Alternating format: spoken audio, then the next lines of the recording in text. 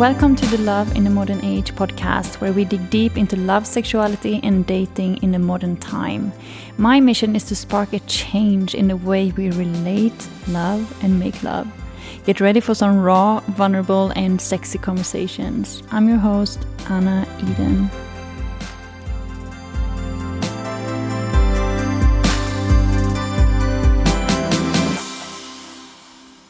Hi everyone, today I want to talk about emotional release. And usually I feel very happy, I feel alive, I feel like I have a high energy level. Even if I go through struggles and doubts and fears and all that, I still feel like, I'm always above the surface. And yesterday, something shifted. I was triggered by something. And it's connected to old wounds that never really heal. And even if you're aware of your wounds, aware of your triggers, aware of your stories, it still hurts when it happens. So something triggered me deeply and took me back to all these situations when I was younger and had this horrible feeling. And I guess I was in a place where I was already a little bit weak for the last days. I haven't been eating properly. I haven't felt hungry. I let go of my routines a little bit. I've been working very hard. And of course, if you're so weakened, the triggers get more powerful. So what happened was that I was put into this stage of sensitivity. Like I felt so sensitive. I felt like if someone would say something to me, like question something, I would just burst into tears. And I was meant to go to my friend's place that evening, but my whole body said no. I felt this empty feeling the whole day, like I was just numb. And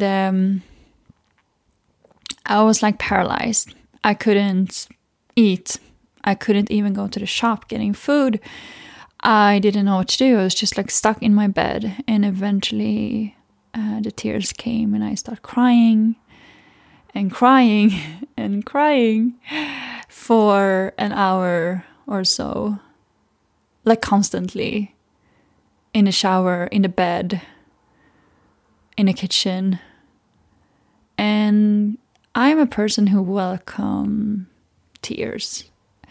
I think it's liberating. I never seen crying as something weak or bad. I was raised to express my emotions, and crying is a natural part of that. So I'm just gonna say I was enjoying it, but I knew it was necessary. And after a while, I calmed down with a little help from my friend, and he made me feel more stable again after talking and eating. And after a good night's sleep, I woke up to this amazing bliss and like blessed feeling. I felt my whole body. I felt my creativity just like spinning around in my whole body, like up to my head.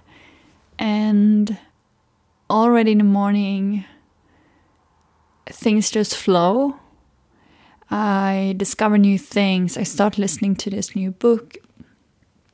A lot of synchronicity just happens magically, and I realized that it was a reset. last night was a reset. My whole system reset. Leaving the old, leaving some wounds, leaving fear, leaving doubt.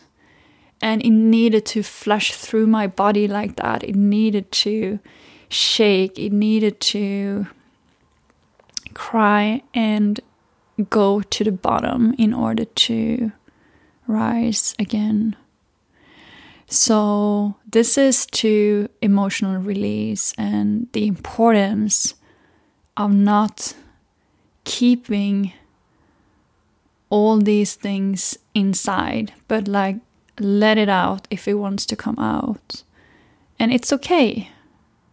I missed out on my friend's invitation.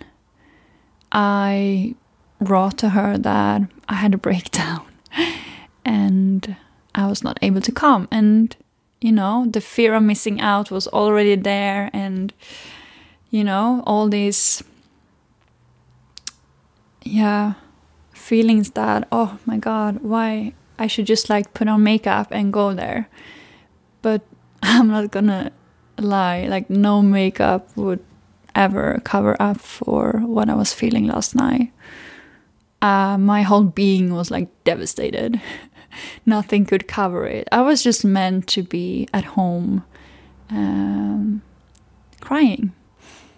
And I'm so grateful for that. So this is an invitation to